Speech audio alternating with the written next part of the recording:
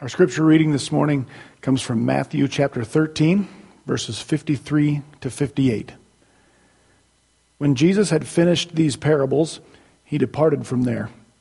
He came to his hometown and began teaching them in their synagogue, so that they were astonished and said, "Where did this man get this wisdom and these miraculous powers? Is not this the carpenter's son? Is not his mother called Mary, and his brothers James and Joseph and Simon and Judas? And his sisters, are they not all with us? Where then did this man get all these things?" And they took offense at him. But Jesus said to them, "A prophet is not without honor, except in his hometown and in his own household." And he did not do many miracles there because of their unbelief. I want to tell you about something that is a problem for you and for me, even though you might not know what it is. It's called confirmation bias. And here's a definition of it. This isn't mine. This is a dictionary definition. It says that confirmation bias is the tendency to interpret new evidence as confirmation of one's existing beliefs or theories. We all do this. All of us. Here's a couple of easy to see examples.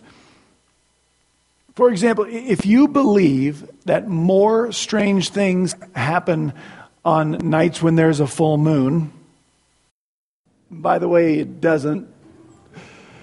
If you believe more weird stuff happens when there's a full moon, anytime there's a full moon, you will sort of exaggerate in your mind anything, the weirdness of anything that happens. Right? If you break a nail, you'll go, "Oh, full moon." That's why, right? If your kids won't go to bed when they're supposed to, man, full moon, here they go. But necessarily you have ignored that your kids wouldn't go to bed, and you also broke a nail when the moon was at like waxing crescent or whatever those other phases of the moon are, right? You kind of shoo away the evidence that doesn't, and you exaggerate the evidence that does confirm what you already believe. That's confirmation bias. We do this in politics on a never-ending repeat.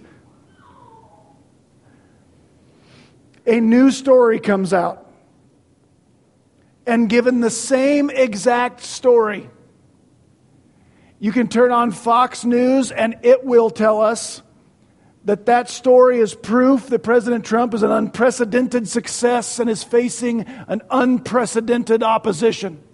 And if you turn the channel, CNN will tell you the exact same story proves that President Trump is an unprecedented failure. It's the same thing. Well, how do we do that? Why do we do that? Because we interpret new evidence in a way that it confirms what we've already decided to believe. We do this when we watch our kids participate in stuff. Right? We have all decided that our kids are the most beautiful and the most athletic and the smartest. And I don't know how you believe that about your kids when my kids already are those things. Oh, we believe that. So when we're watching them, we exaggerate the stuff that proves what we already believe, and we shoo away the stuff, the information that might fly in the face of what we already believe. How do we do that mentally? How do we get that done? I'm going to borrow a phrase from John MacArthur here. John MacArthur says the way that I clicked on something I shouldn't have clicked on there. Let's try that again. John MacArthur says that to keep on believing what we already wanted to believe in the face of contrary evidence, here's what we do. We blur the obvious and we build up the irrelevant. That's how we pull this off mentally. We blur the obvious and we build up the... Here's a cartoonish example. Let's say you're at a game, your kid is playing, and he punches a referee right in the face throws himself on the ground and has a temper tantrum. That's the evidence. But I still want to believe my kid is terrific and awesome and would never, is the best. So here's what I do. Here's how I might blur the obvious. I would say, I know it looked like he intentionally punched that referee right in the nose. But did you see all the bugs that were out there? He was just swatting those babies away. And the ref just got in his way. And so it just happened. And then he was so upset he just fell down in grief. And that would be blurring the obvious. And then I might build up the irrelevant. And I might say, by the way, did you know that referee's from Grant? And he's never liked us. And that's why he threw those 12 flags. He probably had that coming.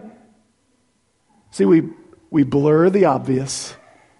We build up the irrelevant so that we can keep on believing what we have already decided to believe.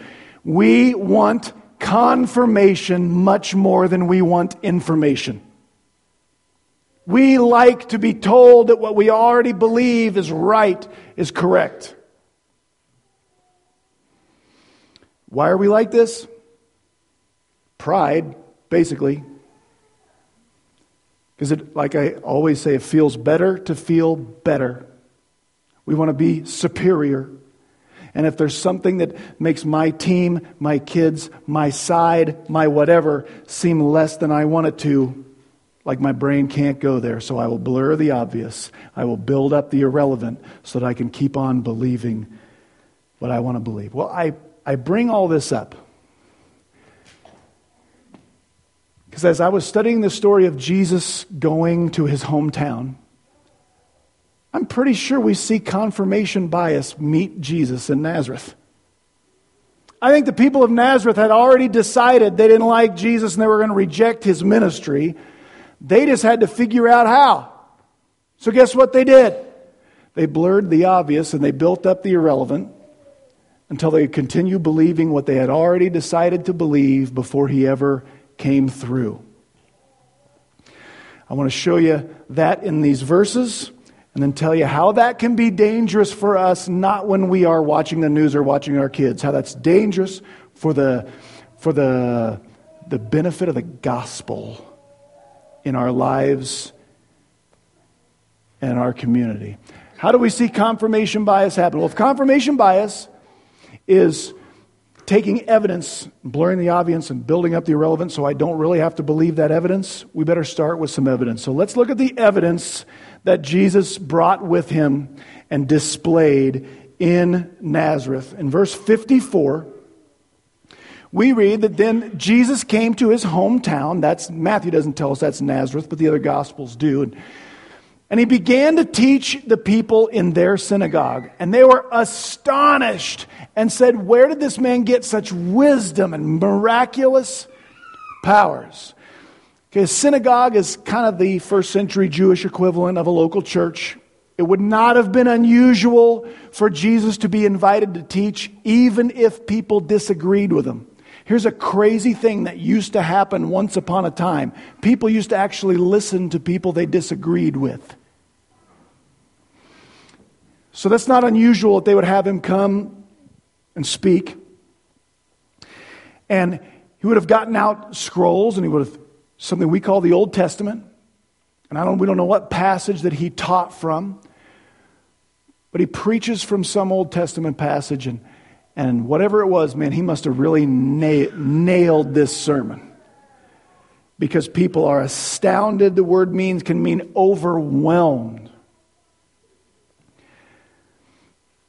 They agree wholeheartedly that he is saying words of wisdom, astounding wisdom. And even whether they've seen him do anything miraculous or not, they all agree that Jesus has miraculous powers. So he has authoritative teaching, incredible wisdom, and miraculous power. To a good Jew, where does all authority and wisdom and power come from?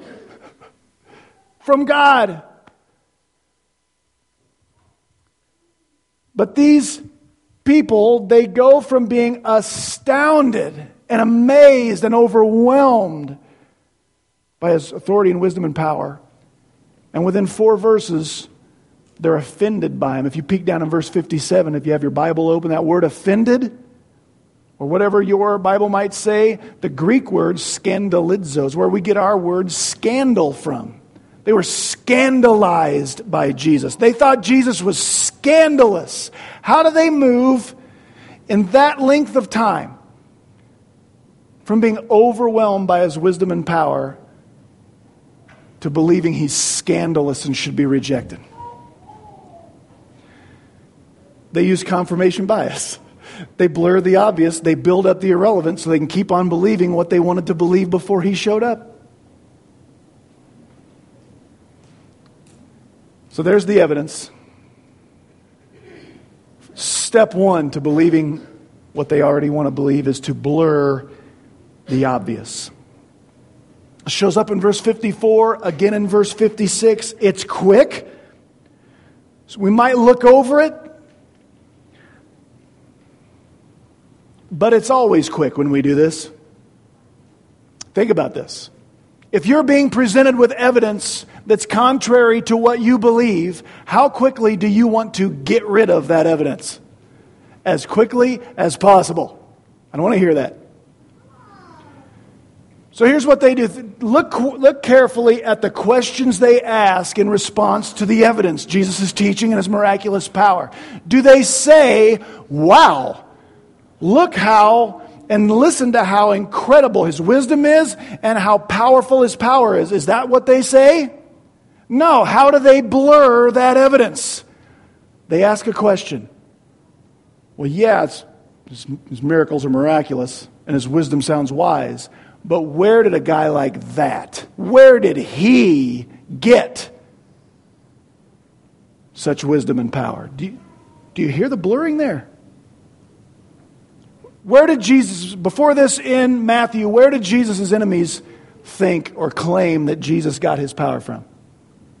From God? No, from Satan. And they don't come right out and say it here. But here's how they blur the obvious. Every good Jew knows authority and wisdom and power come from God. That's what they've been presented with. And they go, well, yeah. But where'd a guy like that get such thing? Where'd it come from, huh? See, can't trust the source, so I can ignore that. They blur the obvious. Step 2, in continuing to believe what you already want to believe, after you blur the obvious, you build up the irrelevant. This is everything in verses 55 and 56. This is a diversion. It reads this way. Isn't this the carpenter's son? Isn't his mother named Mary? And aren't his brothers James and Joseph and Simon and Judas? And aren't all his sisters here with us? Where did he get all this stuff?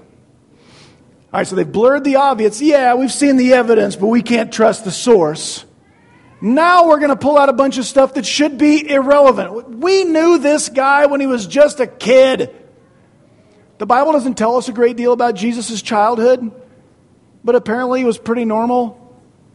There's a lot of legends about stuff Jesus supposedly did. When he was a kid, I don't really believe them because of this. When he comes back through, he starts his ministry. They're like, he was just a neighbor kid. He had a snotty nose and right. He's too normal. He's just a working stiff like the rest of us. The carpenter's kid. And we know that Jesus was a carpenter too. He worked in that trade before he took off on his ministry. This is just a regular guy. He wasn't apprenticed to some famous rabbi. Where did he get all this stuff? If he would have gone to the university and been trained by the Sanhedrin, then maybe. But we know it. We know where he comes from. And by the way, shouldn't he still just be a carpenter? His siblings still live here with us. Why doesn't he? There's a little bit of, he's trying to live above his station, which is our station.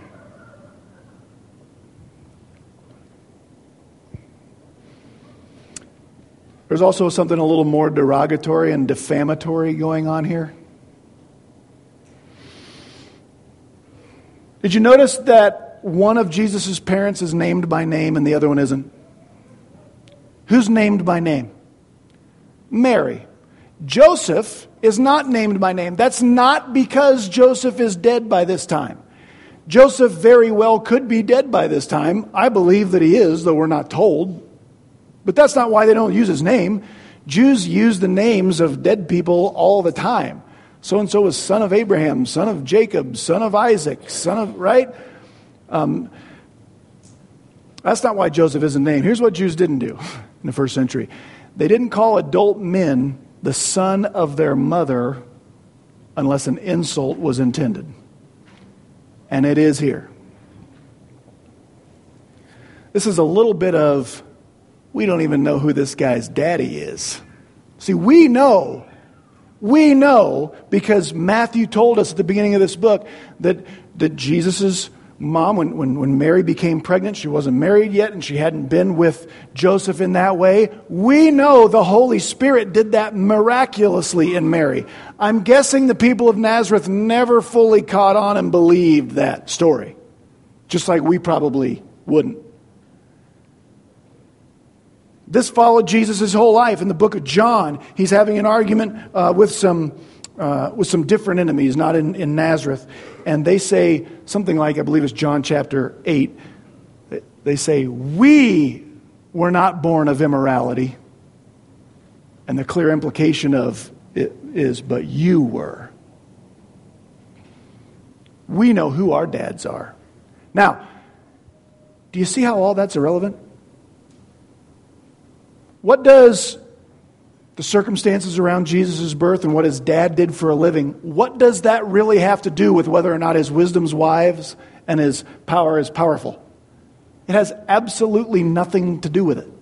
It's irrelevant.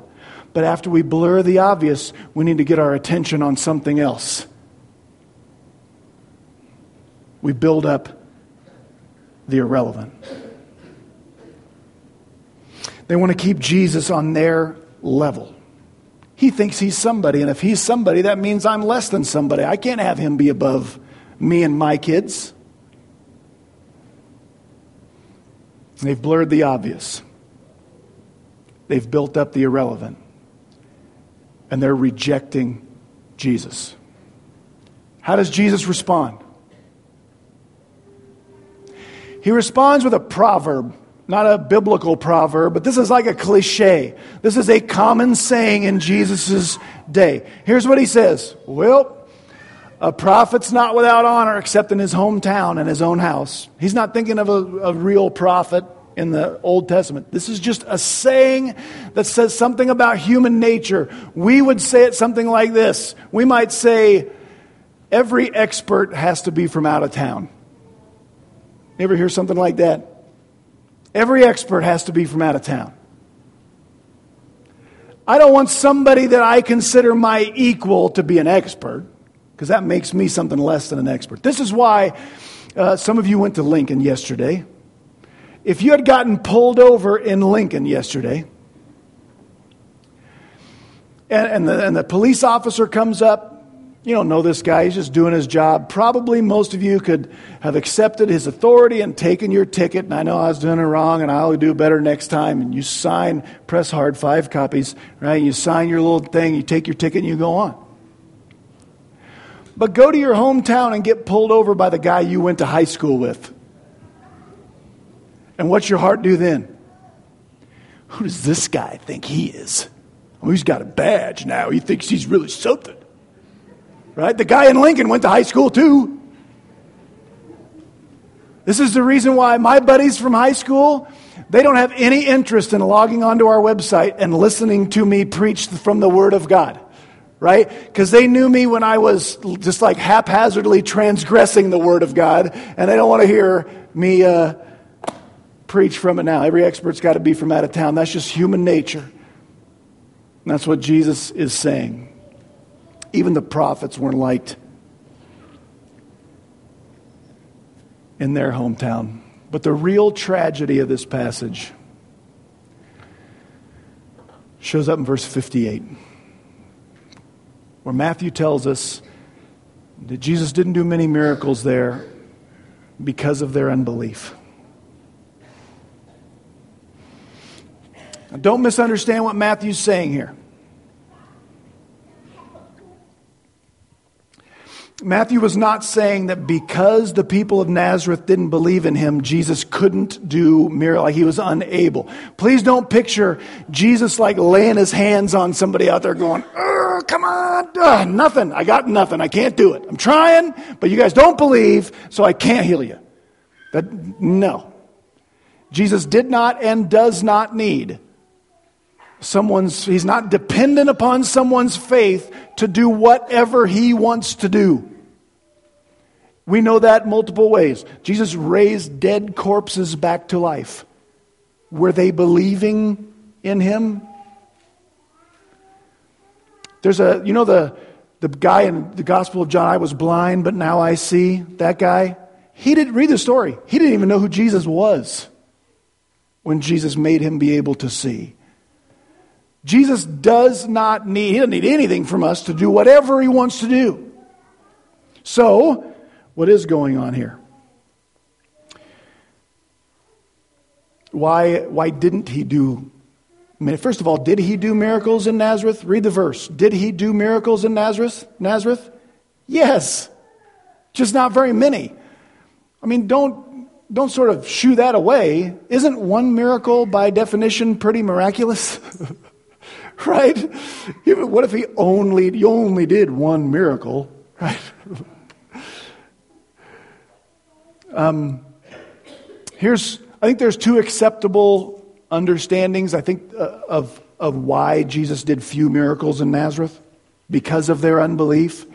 I think the truth might even be some combination of these two, because he did do some miracles. First explanation, maybe the simplest, is because Jesus became scandalous to the people of his hometown, and they didn't like him.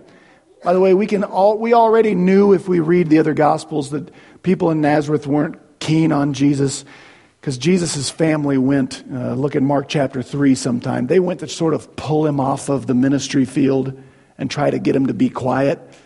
And my guess is because the people back home was making life hard for him. But because Jesus was scandalous to the people of Nazareth, maybe Jesus did few miracles because nobody showed up and asked for miracles. Right? Maybe he threw a miracle party and nobody attended, or very few people attended.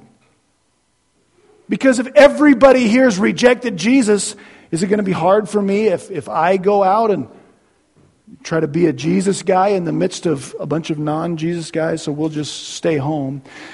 And the other explanation for this is that maybe, and quite probably, Jesus felt like doing a lot of miracles in the face of unbelief would have been inappropriate. Jesus did not need someone to believe for him to heal them. But he often used faith and healing in an object lesson that goes like this. You have believed in me. Here's the blessing of God. Real healing comes from faith in Jesus Christ. And he would say things like, your faith has made you well. Faith brings real, ultimate healing from God. That's an object lesson. It's not that if I sit down and believe hard enough, then I won't have this crooked pinky anymore. It'll straighten right out. If I just, come on, believe. Nope, not yet. Oh, I must be doing something wrong. No. I think Jesus decided it would be most appropriate if he not put forth this message in his hometown. You can reject me and still get the blessing of God. That's probably not a very good lesson to teach. Because the real tragedy in Nazareth is not that sick people didn't become not sick anymore. The real tragedy in Nazareth was that if these people didn't change their mind before they died, they lost out on eternal life. That's the real tragedy.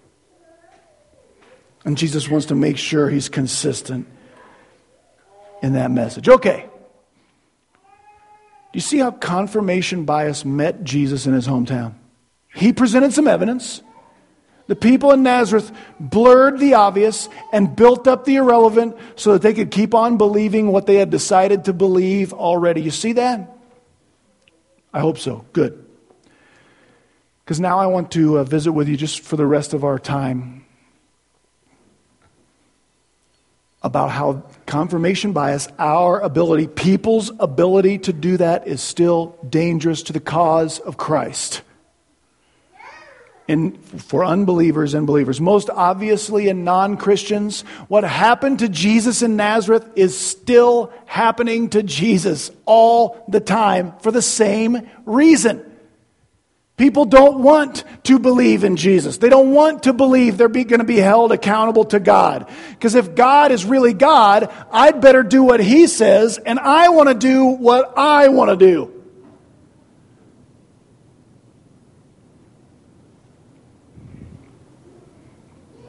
And so I don't want to hear, if I'm an unbeliever and I do not want to believe in a God, I really don't want to hear your evidence. Or I've got to find a way to blur it. I could go through lots of evidences for Christ. My favorite one is, what is the main evidence that Jesus Christ was who He said He was? You know what the main evidence of the truth of Christ is? It's the resurrection. It's the resurrection. That's the evidence. That's the evidence that demands a verdict, if you know that book. It's the resurrection. Because listen, the cross may have been where the disciples' sin was paid for. The cross may have been what allowed them to be forgiven. But the cross did not make the disciples super missionaries that changed the world. Do you know that? The cross made them scared. The cross put them into hiding. After Jesus was crucified, they were hiding because they thought they might be next and they didn't want to die. But a few days later, they met the risen Jesus. And then things changed. Then they were like, wait a second. So Jesus rose again and He said, He's the resurrection and the life. He said, I'm going to be resurrected because I believe in Him. All of a sudden now, those same disciples, they're super missionaries. Because you Romans, you Jews, you can kill me, but you can't keep me dead. All right, that's the evidence. And I have yet to hear a reasonable explanation for how the resurrection of Jesus Christ changed those 11 guys and some other people around them into super missionaries who changed the entire world. If Jesus really didn't come out of that grave alive. That's the evidence. But if I don't want to believe that there is a God that I'm accountable to, guess what I do? I blur the obvious. Oh, that just can't happen. That's supernatural stuff. I don't believe in miracles. And I'll immediately go to building up the irrelevant. No, a church is full of hypocrites. Oh, yeah, there it is. But there's room for more. Come on in. The church is full of hypocrites. I can't go to church there because there's this one gal that goes to church there and I don't. Yeah, well, one more person comes and there'll be somebody else people don't like. We got room. Come on. Right? People use that as a crutch, or you can't tell me what happened to the dinosaurs. Listen, what does all of our excuses, what does it have to do with the question of, did Jesus rise from the dead? Did He die for my sins? Did He rise from the dead? Is He really the way, the truth, and the life? Is He the narrow gate? Is He the door to the sheepfold? Is He the bread of heaven? All of our excuses are extremely irrelevant if that stuff is true. But we don't like evidence that contradicts what we've already chosen to believe. So we'll blur the obvious and build up the irrelevant till we can keep believing what we want to believe. That's how confirmation bias is still going on in unbelievers. But listen, Christian, If you're here this morning and you do not have a bias against Jesus, you do believe He died on the cross under the weight of your sins, He rose again from the dead as proof that you will too. If you believe that, confirmation is still a problem for you and for me. And here's how. We do not just use confirmation bias when we're watching our kids play sports or we're deciding which news channel we will only listen to. This is bigger than that. As Christians, as Christ followers, we bear the name of Jesus and His reputation. We are, as He said, His witnesses that the evidence is true. And an invisible God makes His invisible grace known how? Through us. The world learns how Jesus operated by watching us and how we operate. We carry the banner of the gospel of forgiveness, the gospel of reconciliation, the gospel of peace, the gospel of unity. We march under those banners, and we believe in them until somebody hurts me. See, I'm fine with it when He's the one who is hurt for my benefit. But don't ask me to be the one to hurt and still go after someone's benefit. Because ain't nobody got time for that. And here's what we do. It's confirmation bias. It's confirmation bias. It's confirmation bias. You hurt me. You make me feel low. You make me feel inadequate. You steal from me. You whatever. My pride goes to work. My self-focus goes to work. My bitterness gets mixed in, and I start hearing this voice about what a rotten, dirty, low-down scalawag you are. And I don't have to take that from you. And very quickly, I put you in a little container in my heart labeled bad guy. You're a bad guy. And I'm done with you.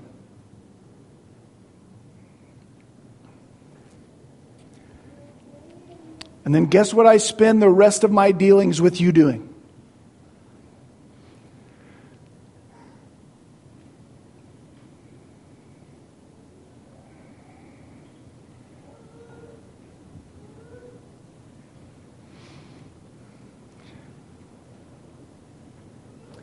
I build evidence against you that confirms what I've already decided.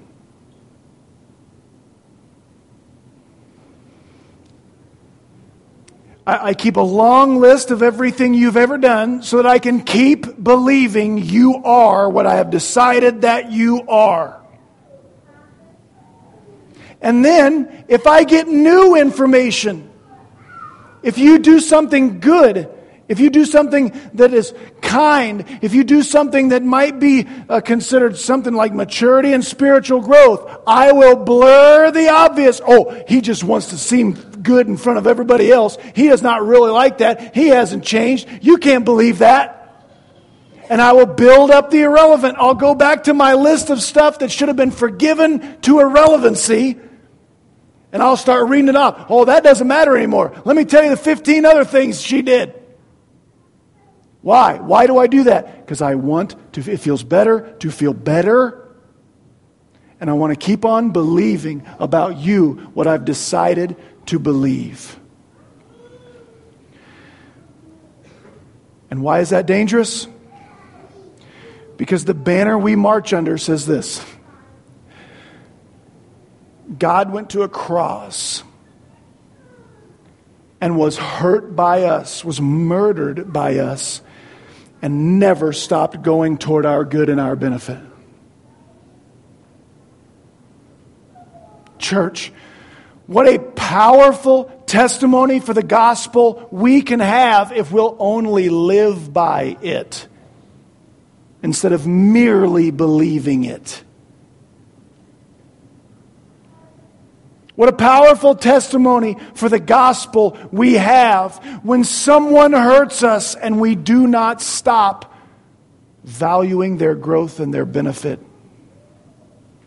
That's grace and mercy. It just might be that someday somebody might say, how can you be like that? I said, let me tell you what the real God really did for me. See my confirmation bias when I'm constantly building my case against you? The truth is, I don't want you to improve or grow. Because then I have more evidence. I might have to admit, I've been wrong. And I don't want to do that. But if my goal is grace and mercy and reconciliation, if that's always my goal, when you grow, that's when I get to be right. Right? And as long as I'm building the case of your bad guyness against you, the only way I get to be right is if you stay a bad guy. See that the gospel puts us on the side of your benefit and your growth and my love and help for you. It's hard, but it's powerful. Would you pray with me, and the musicians will come up and we'll end. Heavenly Father, I thank you that you died under the weight of our sin, that we hurt you, we killed you, you accepted the pain and refused to make us pay for what we had done to you. But God, we tend to be so much not like you because we want the people who hurt us to pay. And we become a barrier to the gospel around us. God, open the eyes of our hearts. We want to see you. God, turn us into gospel, living, Jesus, following, Christ-like people who stop looking for the loopholes to continue believing what we want to believe and start living the major passages of our faith about grace and mercy and peace and reconciliation and unity. God, that you might be made great. We love you, Lord. We pray this in Jesus' name. Amen.